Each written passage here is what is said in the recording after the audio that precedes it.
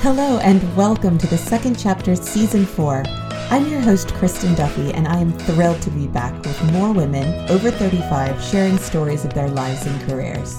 This little podcast is growing.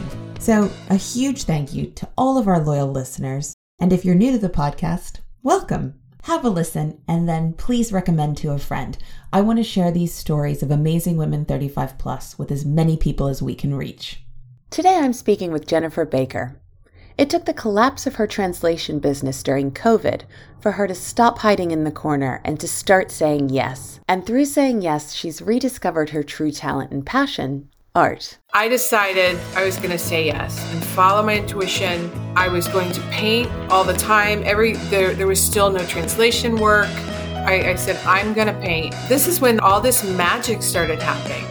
Hi, Jennifer. Thanks for joining me today. How are you?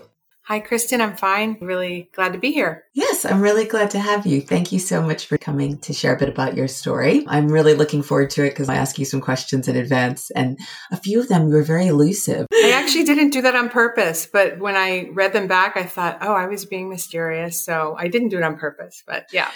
I like the mystery though. So when I was looking at your story, obviously this is the second chapter podcast, and I feel like you have several chapters, but I was wondering if you were looking at your own life so far, what would the chapters be? How would you divide it up into chapters? Oh, that's a great question.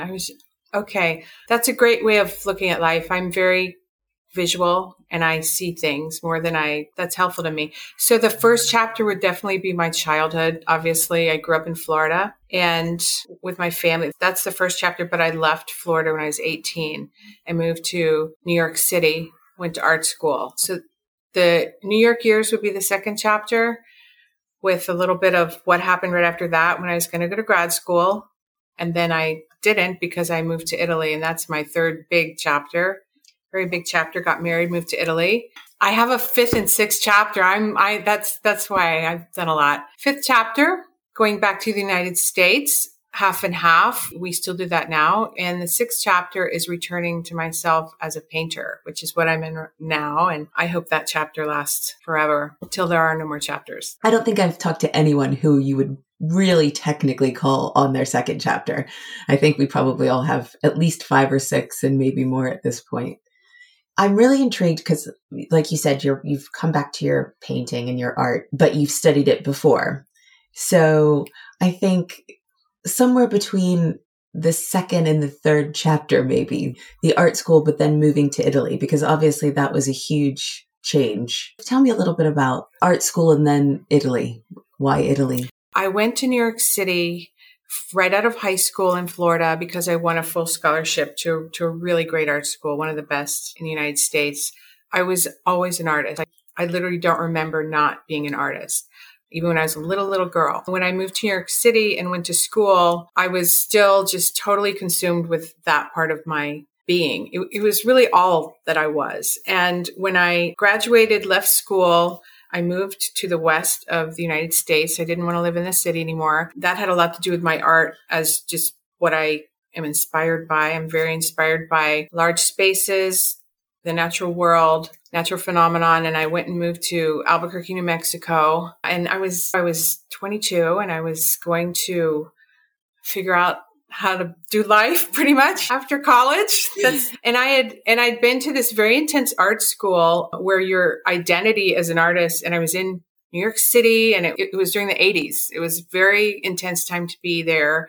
And so when I moved out west, I had this moment of, like I think most people do, of feeling lost, not knowing what I was doing, not knowing who I was, not knowing how to be an adult, all those things. I spent a couple of years there and was starting to get a grip back on who I was as an artist. I had just found a little art studio and I started painting again. I'd painted all the way through, but my painting is very physical and it requires space. And so if I'm moving around or I'm living in a 1-room apartment or something, it's hard for me to do. I paint with oils. They're big. You can't do it in your bedroom. It just doesn't work. I just found a little art studio that I was starting to paint the way I wanted to again. And I took a little vacation with a girlfriend and I went to Mexico, to the mountains in Mexico. And that's where I met the man that would become my husband. He's Italian. And that was the big pivot of my life right there. I mean, I think it's a big pivot for anyone's life, but I packed up and moved to Italy. And when I did it, I didn't know I was moving. I just said, well, I'm going to go visit, but I'm going to sell my car first because I need the money to buy the plane ticket kind of thing. So I'm going to go. And if it doesn't work out, I'll just come back. And I didn't come back. I love that kind of, I'll go for a visit. And yeah, that's that. Yeah, I'm a very free spirited. I've moved a lot. I've done a lot. And I tend to take risks with the idea. Actually, it's something I still say to myself today that we can talk about later when we're talking about what I'm doing now. But when I take a risk, I say, if it doesn't work, I can go back. Yeah. And I've never gone back on anything, but I always give myself the option. I love that. I think it makes it easier. Yeah, because to go backwards is not a great thing, but to know that you have that option makes the forward a little bit easier. Right. It's like stepping into fear and saying, if it all really does go to the worst case scenario and everything is wrong and everything doesn't work, I'll go back. Right. It's always given me the opportunity to keep I've taken a lot of large risks in my life, and that's helped me. And like I said, I've never gone back. So when I moved to Italy, that was really where my artistic practice changed in a huge way. And it changed in a huge way, meaning I moved to Italy, and this was in 1991. So this was before the internet, before satellite television, before cell phones, all that, because now I talk to people that live all over the world, expats, and it's a drag because I can't get peanut butter or something. But for me, it was, I couldn't even hear English ever at all. So when I moved over here, I can look back on it now 30 years later and see I had a huge identity crisis of who I was. I was very young. I loved my husband, and that was good. And we're still married today, but everything else became, what's the word? Like now I can look at it and see I really reinvented myself without meaning to. I had to learn Italian right away. I'm good with foreign languages, and I learned it very quickly.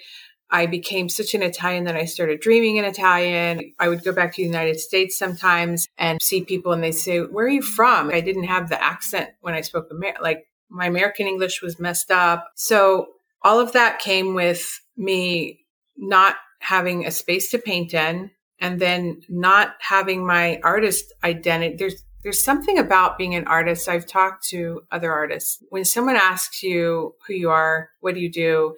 If you say you're an artist, the stereotypical and usual response I found is, well, what else do you do? That's really like, right. There's this stereotypical idea of you can't do that for a living. That can't really be who you are, or you look way too normal, or you didn't chop your ear off, or you have a family and children and like a normal life, but you're an artist. I don't get it. So it's true. There's a lot of stereotypes that go along with it. They're pretty loaded and pretty hard to deal with sometimes. So I started having children. We went and lived on the top of a mountain. I had two kids, and I didn't paint for a few years there when my kids were young. I was just surviving those years. When I think about it, I was happy, but there was this huge part of me that was not quite in the closet, but definitely way in the back of my life, way in the back of the room. And I was doing all the other things that I think we as women, I'm saying we because almost all women that I know of my age,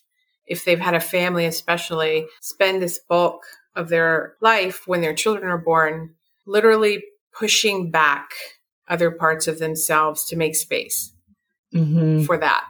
And I really did that. I really wanted children and to be a mother. But I can see now, hindsight is 2020, I really did push back a lot of the things about me and myself to the back to make that happen. Those 2 chapters, that's what happened. I just started being a mom, and we owned a business. We owned a lodge up in the mountains, this big restaurant where I was working and I had babies. It was just a crazy time. The idea of running a lodge and a restaurant and all this, in addition to the fact that you moved to this other country and then you're up in the mountains So that's more isolation. Yes. Plus you have to be, that might have been the dream if it was like, I just want to be alone to paint. But when it's that you're running a business and having kids, it's almost like you're in this little bubble, because even though you're dealing with people, you're not, you don't get the kind of friendship of living in a town or a city. That does sound like it would be really hard for your identity. Yeah, the word isolation was really that you used. That's really what it was. And like I said, when I was in it, I didn't know it. Yeah. And now then when I look back at it now, I can really see that's what was happening. And so I was also young. I was 20, I'm trying to think. I was 24, 25 when I moved here.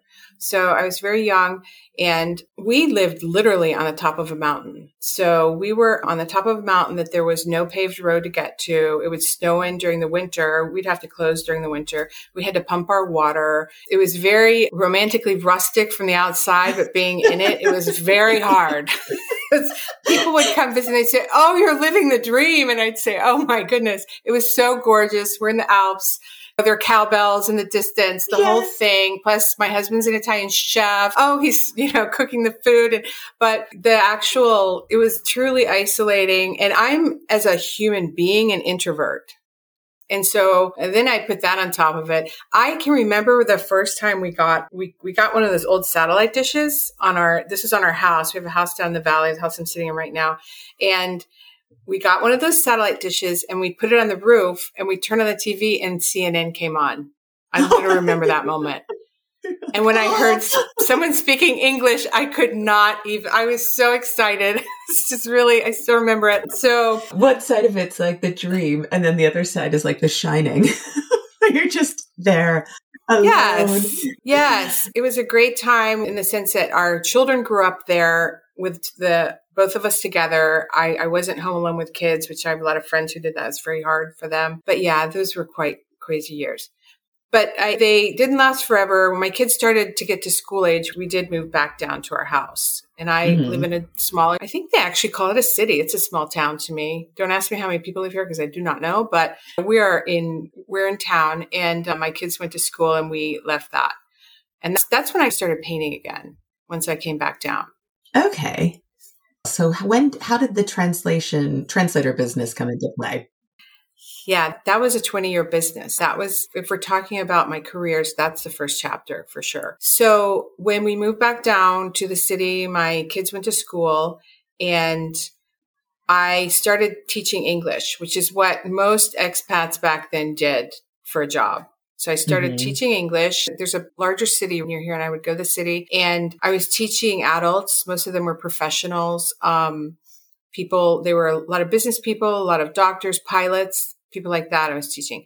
So I was teaching someone one day and I totally remember when I started teaching, I was quite happy about it because it was the first time I'd had an actual job that was just mine here, being in Italy. It was my job, my paycheck. It wasn't our family business. It wasn't me being part of this, when we had the lodge and stuff, it was in my husband's name. This was my work and it was a big deal to me. I'd worked all my life. I started working when I was 15. When I started teaching, I thought, oh, okay, maybe I can do this. I just never being an artist as my actual life's career wasn't there yet. So I started teaching and I was teaching someone who said, can you help me? It was someone that owned a large robotics factory.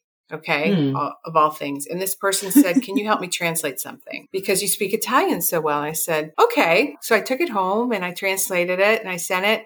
And then he said, how much do I owe you? And I said, Oh, I can charge people for this service. So that's how my translation business was born, right there. And it grew. Obviously, I did it for 20 years and I became really good at it and had a very successful career with it. And it over time really worked with my lifestyle. We started traveling. We would go back to the United States. At first, we'd go for a couple months. Then we actually moved our kids there to finish off their schooling and we would come back and forth. And we also just like to travel in general. And I could translate with my computer from any island in the Caribbean, or I could be wherever I wanted. And it really worked for my lifestyle. I'm not a person who can go work for someone else ever. It's just not going to happen. That's how the translation business was born. But I just fell straight into that just because I could speak Italian well and I'm a pretty decent writer. And so I just, boom, I just rolled right into that. Didn't make a choice about it. Didn't make a decision. Rolled into it. And I started painting right about then.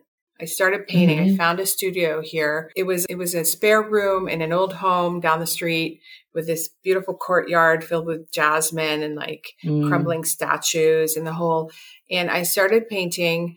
And that was really, I'm trying to think what year it was probably like 2004, I think, or 2005. I started really painting again. And I felt this return to myself.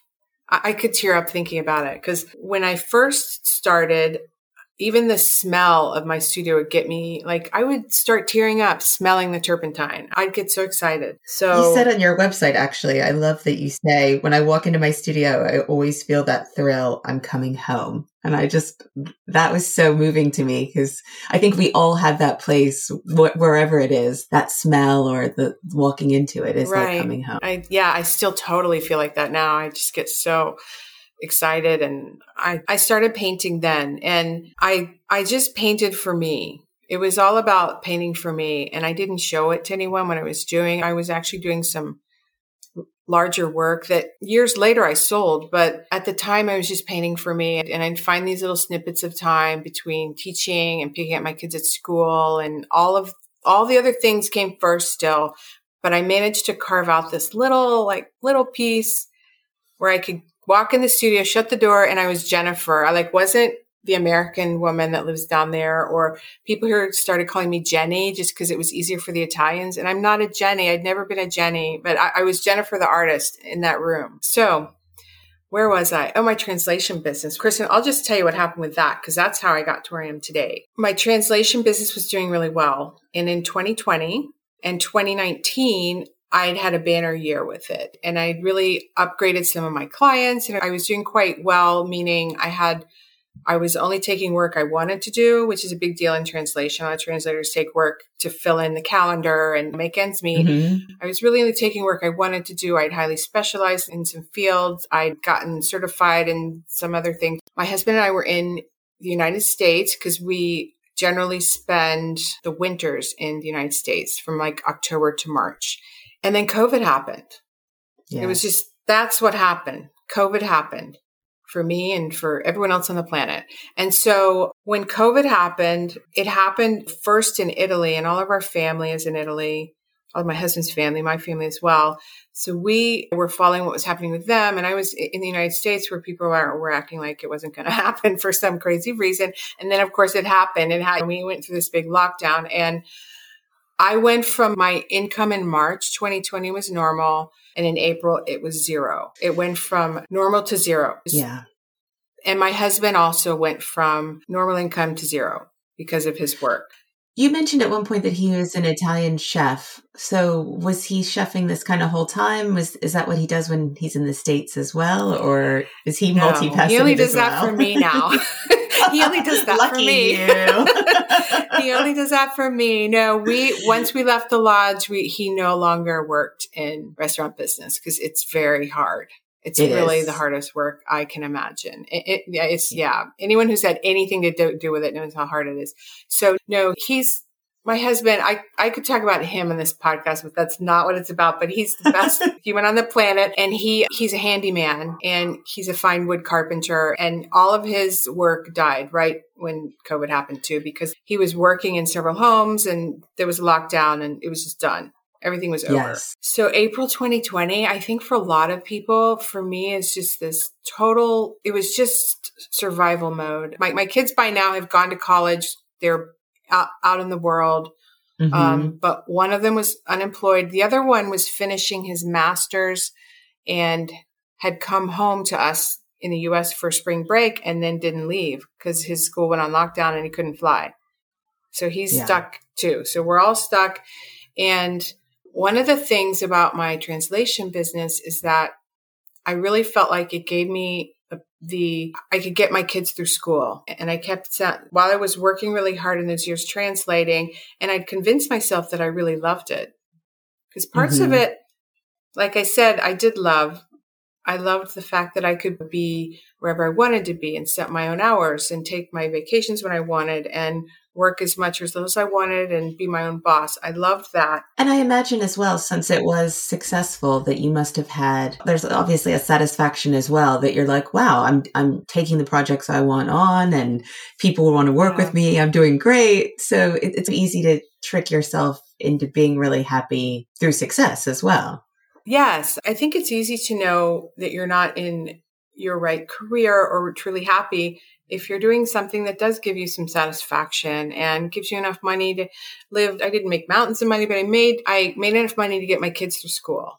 Because both of them were in college at the same time. We could get them through. So it was also about the security blanket aspect of it. I felt secure. I'd been doing it long enough that even though it's one of these businesses that has ups and downs, I always knew it would be there and then I could grow. And so when April happened, it's literally in survival mode. I was scared. I was really terrified. And that's the only way I can put it into words. I really felt terrified. I know so many people during that month when the whole world changed. And most of my clients, they're Italian, and the Italian economy, it's barely popping back right now. Yeah.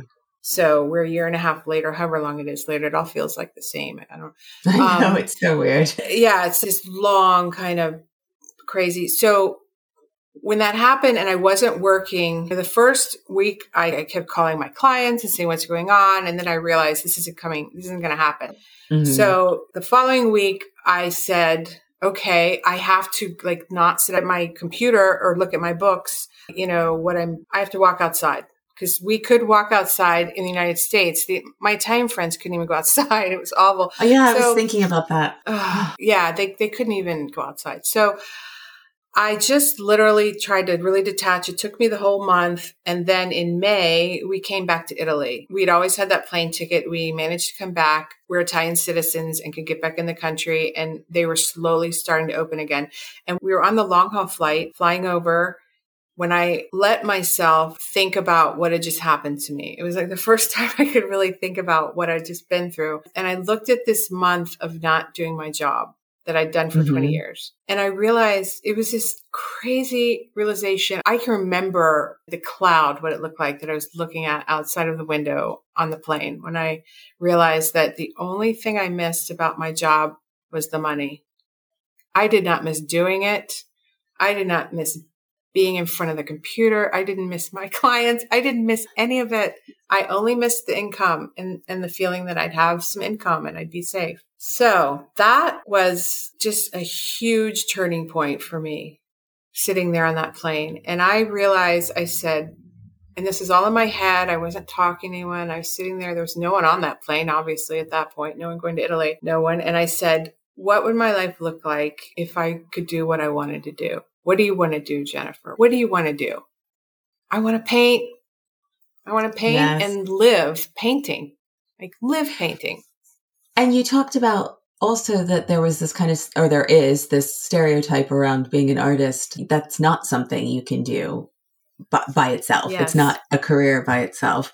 So coming to that realization, obviously it took a long time, but that must have been a really revelatory moment where you just go, that is something I can do. And that's all I want to do. Exactly. That is all I want to do. So I was on the plane. I remember, I can remember the light and all of it. I said, okay, if that's what I want to do and who I want to be, I'm going to open all the doors to doing it.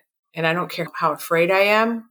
I don't care how uncomfortable I am. I've been extremely uncomfortable in what I've done this has been a year. It's not been very long. Very uncomfortable, afraid, sometimes embarrassing, sometimes feeling way like a fish out of water. But I said, I'm going to open all the doors and everything that comes my way, I'm going to say yes to it. I was just talking to someone about this yesterday. Just the idea of, opening doors. I'm just going to say yes. I'm just going to say yes. Because I think there's two things. It's learning to say no, but also when you have a new experience, you have to be able to say yes to keep opening those doors. It was something in my heart, in my soul, in my brain that just clicked.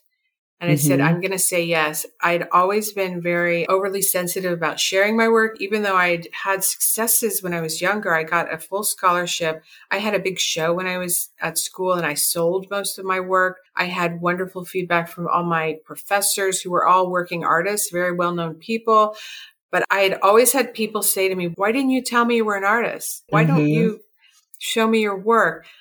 For me, my art had really taken on this kind of cloistered creative experience in my studio that really needed I needed to break that wall down. And so when I said saying yes, I'm going to do it. Also, when you have a certain age, like I have, I'm 54 now, I was 53 when this happened. This wonderful thing happens where you decide, I don't care if I get rejected. It's like finally, after all my life trying to please and do the right thing and be in the right place and look the right way. And so much of that has really fallen away from me as I've gotten older. It's one of the wonderful freedoms of getting older to me. So I decided I was going to say yes and follow my intuition. I was going to paint all the time. There was still no translation work. I said, I'm going to paint. I'm going to paint and I'm going to do whatever I have to do to keep painting. And so this is when all this magic started happening. And I think that it's important. That's why I like to share my story, because my decision to say yes to that dream, it was really a dream that I'd had way back. I'd pushed it way down. I'd put it in this little corner.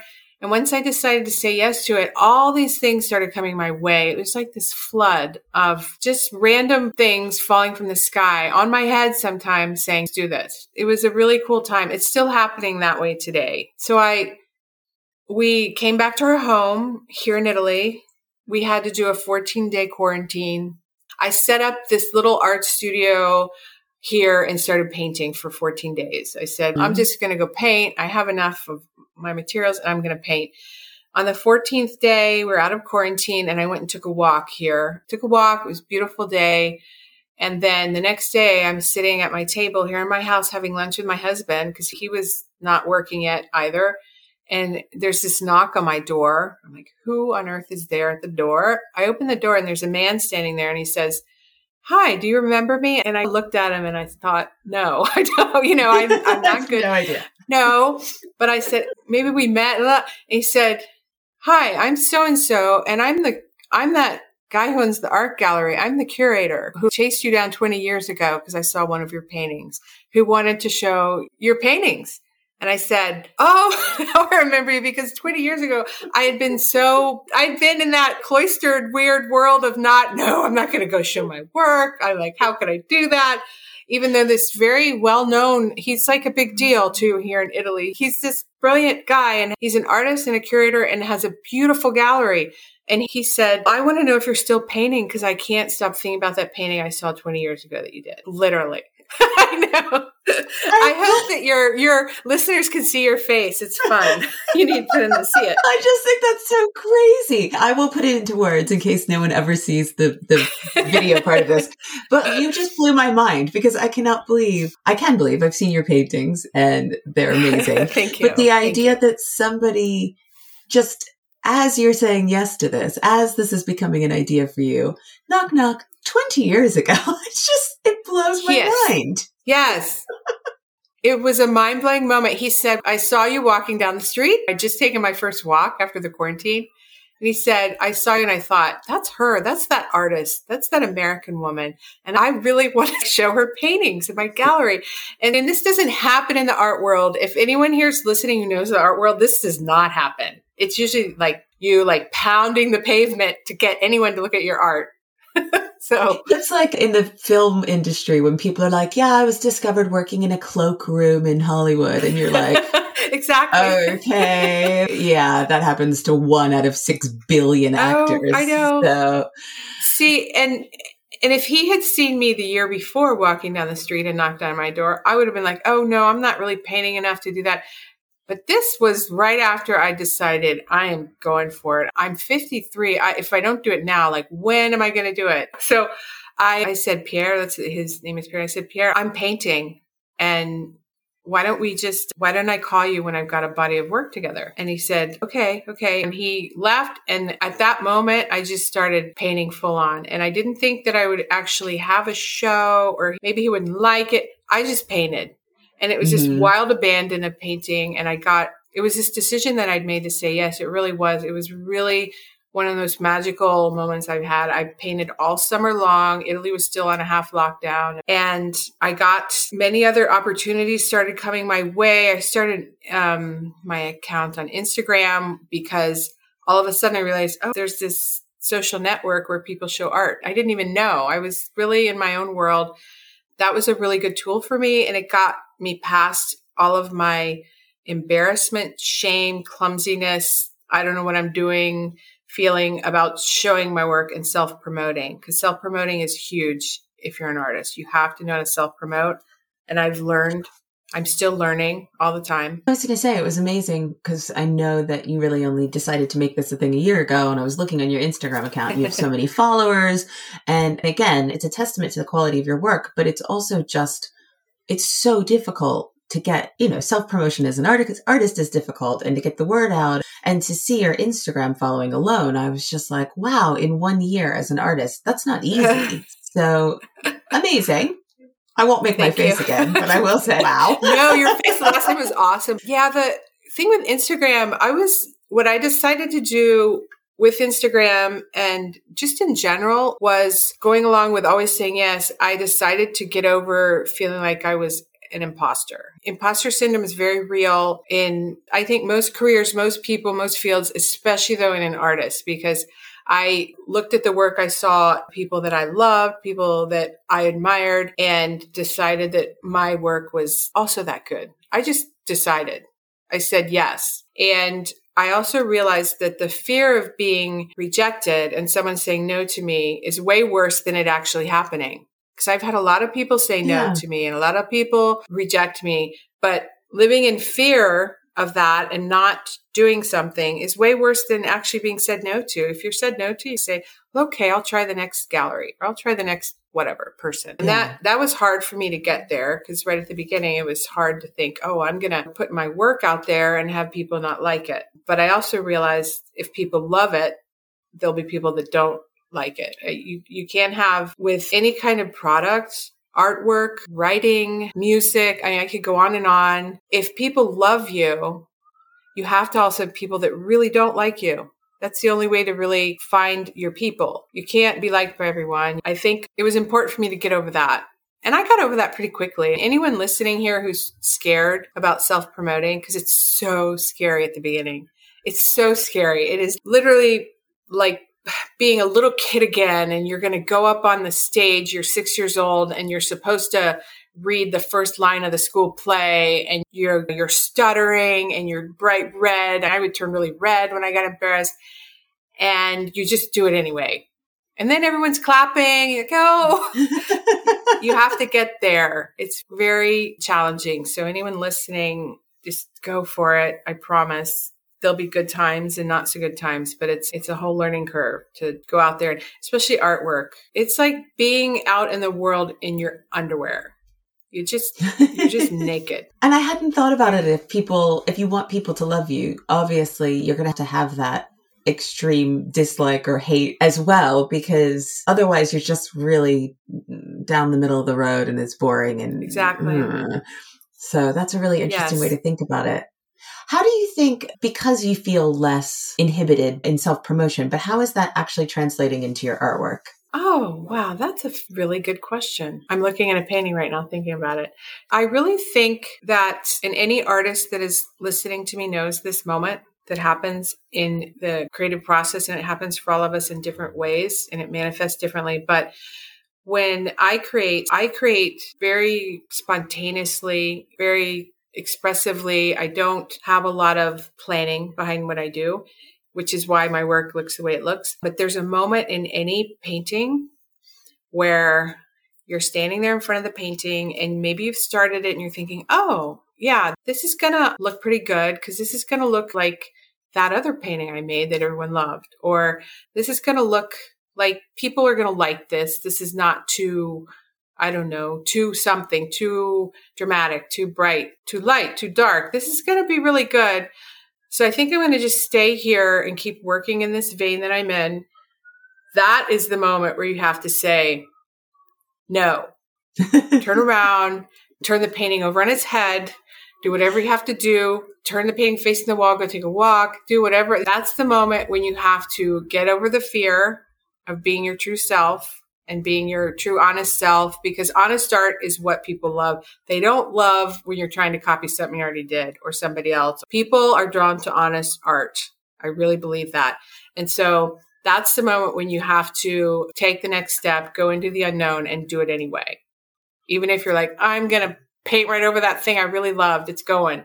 Because it's not, I think that connects to your question. There's just a moment where it's all about trust. And I think it's about being honest. You got to be really honest. And I've found the more honest I am in all of my art process, my creative process, my sharing about it and my self-promotion, the more I get way more connection I have.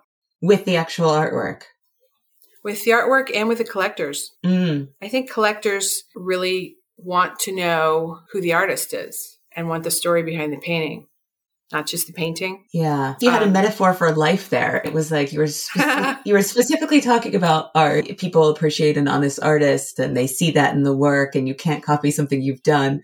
But I feel like that's kind of for everything creative at least. But I would, maybe if you're an accountant and you're adding numbers all day, you probably want to do the same thing over and over again. Oh my goodness. Yeah. Okay.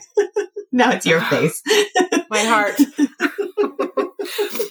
Oh, but yeah, that's the only time I can really think of that you'd be like, yeah, I have to do the same thing over and over again. Because when it comes to something creative, it should always be something fresh and new. And the best way to do that is through honesty and not trying to copy something you've done before. Exactly. Through bold creativity, you have to go and do it. When I started this journey, I gave myself massive permission to fail. It's like when I said, if this doesn't work, I'll go back. I did the same thing with this. I said, okay, I can fail, but I'm going to keep going.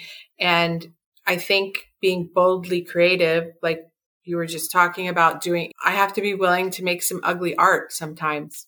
I really do. I have to be willing to ruin that painting, waste that whole day doing something that really, I want to cut it up when I'm done. That happens because that's the only way to really get to the really good stuff and the new stuff too, and to keep growing. Do you ever show things that you feel like are the kind of ugly art that maybe it's not your favorite? It expresses something that somebody maybe needs to see or... Yeah, that's a great question because one of the paintings, so back to the curator, he's got a whole different take on this. When I tell him I paint over something, because one of the paintings then I'll tell you about the show I did with him, that was another big turning point. But one of the paintings in there, he said, this looks a little different because of the surface. I said, it's because I painted over something. He said, what? He was very taken aback by that. So I think that what he said is true. He said, but I don't do it. So he said, you should never paint over anything that you do because you don't know the eyes of the person that's looking at that work and what they need to see and what they're looking for and what, so sometimes something that I am not thrilled about can speak to someone. But I'm pretty impulsive, and if I don't love it, I paint over it usually. At the end of the day, no matter what people need to see, it's your work too. So if you don't love it, if you made a decision like I'm going to let it all out, you still need to say, I'm proud of what I'm showing people, whether they like it or not. That can be their choice. Yes, you have to feel authentic. Feel like I'm really, being authentic in what I'm doing. Because that's happened to me where sometimes I love a painting and everyone else looks at it and goes, oh, okay. That happens too. I have to be okay with that. You don't know. Art speaks to people in many different ways. And sometimes I'll make a painting and for some reason I've had this happen. Like I've made some pieces of art that a very specific population of people love it and others don't. Like I have men who like something for a reason I have no idea. Really drawn to something. Other pieces, it's just, this sounds so cliche and silly, but I'm going to say it anyway. So the paintings are kind of like my children and I got to just let them go. Once I put them out there, got to let them go. I publish what I make on my website, on my Instagram, on some other channels, and then it's done. They're going to go. Yeah. Or they're in a show or they're going to go. And then I keep moving forward. the best way to connect with art is in person. So that's been challenging during COVID. Hugely challenging. It's getting better now, but it's been really challenging. So you mentioned the gallery show. And end of the cool story. What's the big turning point with the 20-year crazy story? Yeah. So that's a great part of the story. So we come to the end of the summer. It was September, and I picked up the phone and called him and I said, okay, I have a body of work, come see. So he came, and he's not a profusely verbal, he's a very serious guy, and that's just his way he is. And he looked at everything. I couldn't tell if he'd like, this was very nerve-wracking moment for me. I was going to say 6-year-old school play thing again. Yes. Yes. In your underwear, standing there, everyone else is dressed, you're there. And he said, okay, we're going to do the show in October. He just said. And then I went to see his gallery, which is just, for a person like me to have a solo exhibition in this gallery. It's on 2 floors. It's beautiful. It's totally amazing. My work requires a certain kind of space, and it was perfect. I was just thrilled I was having this show. I hadn't gone beyond having this show and thinking maybe I'll sell something or maybe I'll make a little money. Like I'll be able to have a side gig. I was just going to have the show. I was so excited. And we had this beautiful show, and cutting to the chase, I sold out of that show. Wow. How many pieces could even fit in the show? What are we talking? There were 25 paintings in that show. It was really big. That's amazing. It was a very big space. Yeah, that was last October. And that was when I started saying, I'm going to do this for my career. I'm doing this for a living. I just said, I'm going for it. Everything you'd said to yourself was validated, I assume, with that. Is that fair to say? Yes. And it's still hard. I have a lot of challenges. It's not rosy perfect. There's challenges constantly about how to make it grow and expand and work, make it sustainable for me. But that was the moment where I said, you know what? I think I can actually bring value to the world with what I do and get paid for it. And if I get paid to make my art, I can make more of it. It sounds so simple, but that's where it is for me. Obviously, anyone would love to say, oh, I want to be a famous, fabulous artist and make a bunch of money and never have to worry. What I really want is for my art to be out in the world, and I want to be able to make more of it. That's really the core of my whole business model, if I have one, is to find more avenues for letting my art be out in the world, people finding value in it, and me being able to make more of it. I do think that's the perfect career Venn diagram, if you will, where it's just, I'm doing something I love, I'm adding value to the world, and I'm able to sustain it. That kind of, in my mind, making money. I don't know if I said that part, but able to sustain it, I guess, is the same. But I think if you can find that connection, that's the dream, really. It is the dream. And there's a lot of details around it that are hard that I'm learning. I've had challenges with learning how to price my work, learning how to ship my work, learning how to market. Right now, I'm in a dead zone because it's summer. I'm learning that no one buys art in the summer. It's just, there's this whole, people are traveling now. They're not buying art. I've had a couple not great experiences with galleries, but I've generally had good experiences. I'm constantly learning. I'm just so happy though, all the time. Like when I walk in the studio, I'm coming home. I'm just happy. I don't even know if I said that as part of the Venn diagram, but that's the most important part of all. I'm so happy. Yes. Yeah, just being happy. I really feel like I'm doing what I was put on this planet to do. One of the things that I deal with that maybe women who listen to your podcast might deal with, probably, I'm 54 now. And so there's a part of me that struggles with being in a huge hurry. Because I'm like, okay, yeah. I'm 54.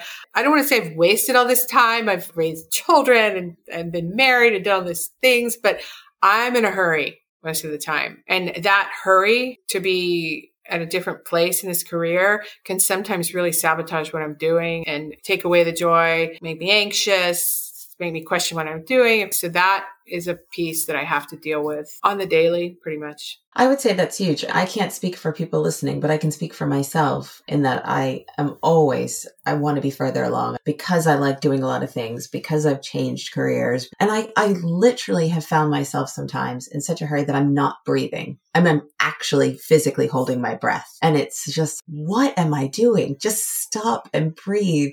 And yeah, validating what you're doing every day and knowing that you're taking the steps towards something is enough. But I wasted time doing something else, or I'm not as far as I should be. And because you have had success elsewhere, you think, oh, I should have that same level of success. But of course, you're not going to go on a parallel. It doesn't happen that way most of the time. Yes. So I definitely think that is highly understandable, at least from me.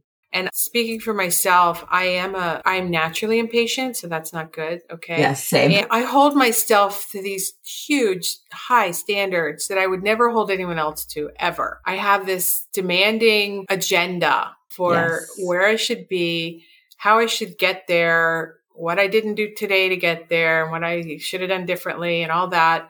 But it helps me. Talking to you is helping me because I'm realizing it's not even been 1 year since I sold my first painting in this business. I sold the first painting I sold on October, I think it was the 15th or something like that. I should look at that. That would make me feel better. So I need to look at that. I think most women, and I'm speaking for myself and the women in my life, do that. We just hold ourselves to our standard, and we say things to ourselves that we would never say to our best friend ever. Oh, you failed, or you're too slow. Oh, you're too old. You should have done that 10 years ago.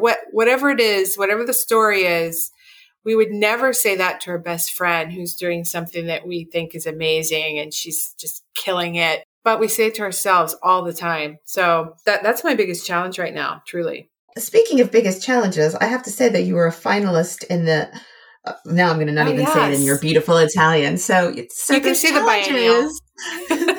Biennale. Yes. Perfect. That was very good. I am obsessed with Italy, and I'm convinced one day I will speak Italian. If you ever go back, don't ever go back to translating, but maybe a little bit of language teaching just for me. Right. Full immersion. Yeah, that's the thing. I just need to go move to a mountaintop in Italy and make people talk to me. Anyway, not about me. Tell me about this award, because with the challenges have come some awards. Yes. Yeah. See, I'd already forgotten about that. There's the story that I do to myself. I'd forgotten about that. Yeah. So what I've done since I had this show and we moved back to the US, and my art business is challenging because I have a studio in Italy and in the United States, and I push them both really hard. When I was in the US, I started looking at options in Italy. I mean, I'm applying for everything all the time, which is why I tell anyone who's listening, don't be afraid to get rejected, because you're going to get rejected over and over, but you will apply for something or contact someone or do something that'll be the right fit for you, that they'll call you back. It might be 1 in 20 or 1 in 10. And so one of the things I applied for was this show, this important biennial. And I thought, oh, I'm just going to apply. I did one of those things. That's what I do now. I just apply. And what I do is I look at my work and I say, me personally, Jennifer Baker, nobody knows her or her name, but my work looks really good right now. And I'm going to pick these 5 paintings and I'm going to apply, and I'm going to tell them who I am and apply. And I got in.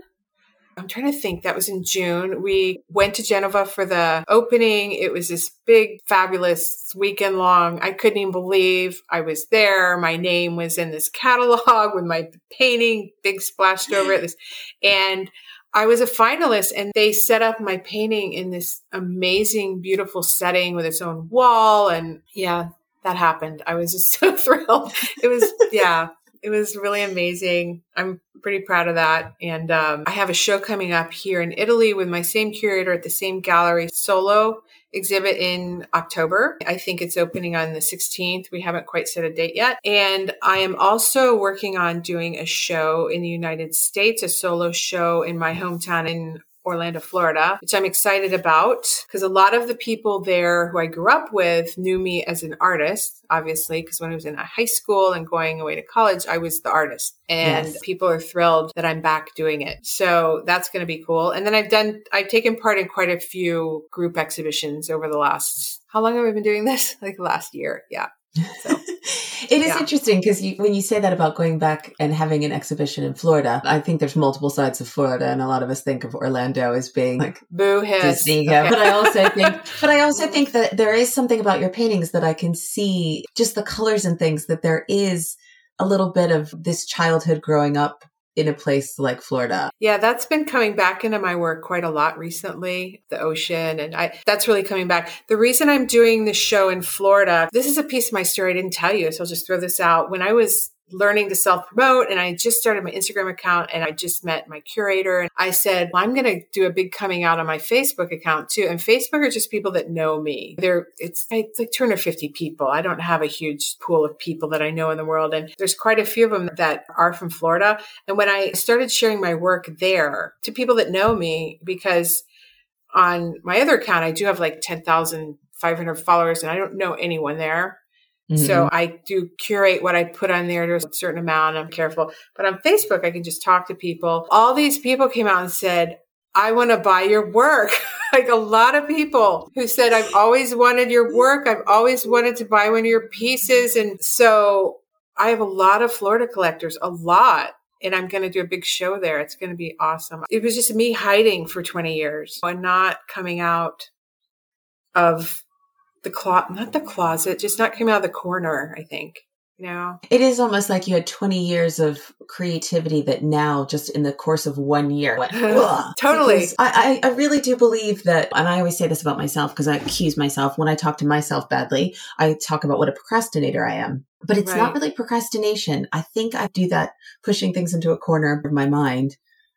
And then all of a sudden when it comes out, like it really comes out. Yes. So it is interesting because I think when you finally open up that yes, like you said, out it comes. Yeah. I'm very prolific too. I paint a lot. I think it's exactly what you're saying. It's this kind of a buildup of once you open the floodgates. And for me, it was about giving myself permission to say, okay, I've raised the 2 kids. I've had the real job. I've done all these things. And once I realized, when I started selling work and I realized I can still eat, I can buy bread, and I can still sustain myself and my family in a pretty decent way, at least for today. And I can do what I love.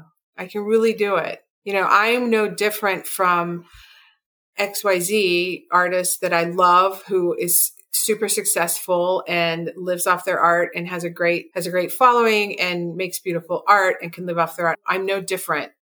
I could do that. Why am I different? I'm not an imposter. I'm an artist. I'm a painter. I can do that. And so once I started sharing it and people started loving it, it was just this constant, I just really said, okay, I kept getting confirmation. And yeah, it's been a really cool journey. Like I said, there's a part of me that thinks I can't believe it took me this long, but life is like that. It's just life. Yeah. That curator knocked on my door that day for a reason. So. Exactly. Yeah. Well, I've loved hearing about your journey. I do want to ask you if you brought a quote for me today. Oh, I did. I brought a quote by Emily Dickinson because I love her poetry and I read a lot of poetry. And the quote is, "Forever is composed of nows." I love that. Every time someone brings me a quote, they're always so different, but every time it's I just need a moment that I just go, yes, I love it. Please go on. I love that quote. If you ask me next week for another quote, it'd be different. But right now, I'm really in line with what I was saying about giving myself time and being patient and not being in a mad rush, because I feel like I've lived half my life. And I try to be in the present with what I'm doing, because when we get to the future, we're back in the present again, really. If I'm waiting for next Wednesday, because this wonderful thing is going to happen, when I'm there on Wednesday, I'm not in the future, I'm back in the present. So the present is all we really have. So I try on a daily basis to really stay in the present and dive into what I love to do. I literally paint every day. And I don't always paint because I'm thinking I'm going to do a show or sell this painting, or I paint because it just feeds me. I also love the idea that when you're waiting for something, next Wednesday, but when Wednesday comes, it's still just today. I've said often that despite moving around, despite changing things, I'm always surprised to find it's just me in a different place, or it's just me with a different, but it's the same thing. It's, I can't wait for this day to come. Oh, this day is exciting, but it's still just today. It's still just today. I still have to focus on today. And you can constantly be chasing and hurrying for the tomorrow, or you can just decide to enjoy the today. That needs to be my mantra right now in life, I think. It's hard, but I'm working on it. I know everybody that hasn't is probably really eager to see your painting, so I will definitely include all of your information in our show notes so people can know where to find your Instagram account and see your website and everything. Obviously, if they are someplace they can see the real work, as I wish I was at the moment, they should go see it, because I do think I can just tell from seeing things how exciting it would be to see in person. So thank you. Yeah. Hopefully, maybe I'll expand and have keep shows expanding. everywhere. I love it. That's the plan. And your story was great. And I think the advice for people that really are questioning next steps or worried about being safe, it's great advice, because we only have today. Yes, go for it. I think we're put on, I do believe we each have a gift. We have a calling, and it's called a calling because we need to listen to it and answer it. I really believe that. Yeah. Thanks for coming and sharing it. I really appreciate it. Thank you, Kristen. It was great. Thank you. Thanks again for listening. The second chapter is just getting started, so your subscriptions and 5-star reviews mean so much. The second chapter is brought to you by Slackline Productions, a production company dedicated to redressing the balance of women's stories being told and who's telling them, with a specific focus on women 35+. For more about Slackline, visit slacklineproductions.co.uk. Thanks again.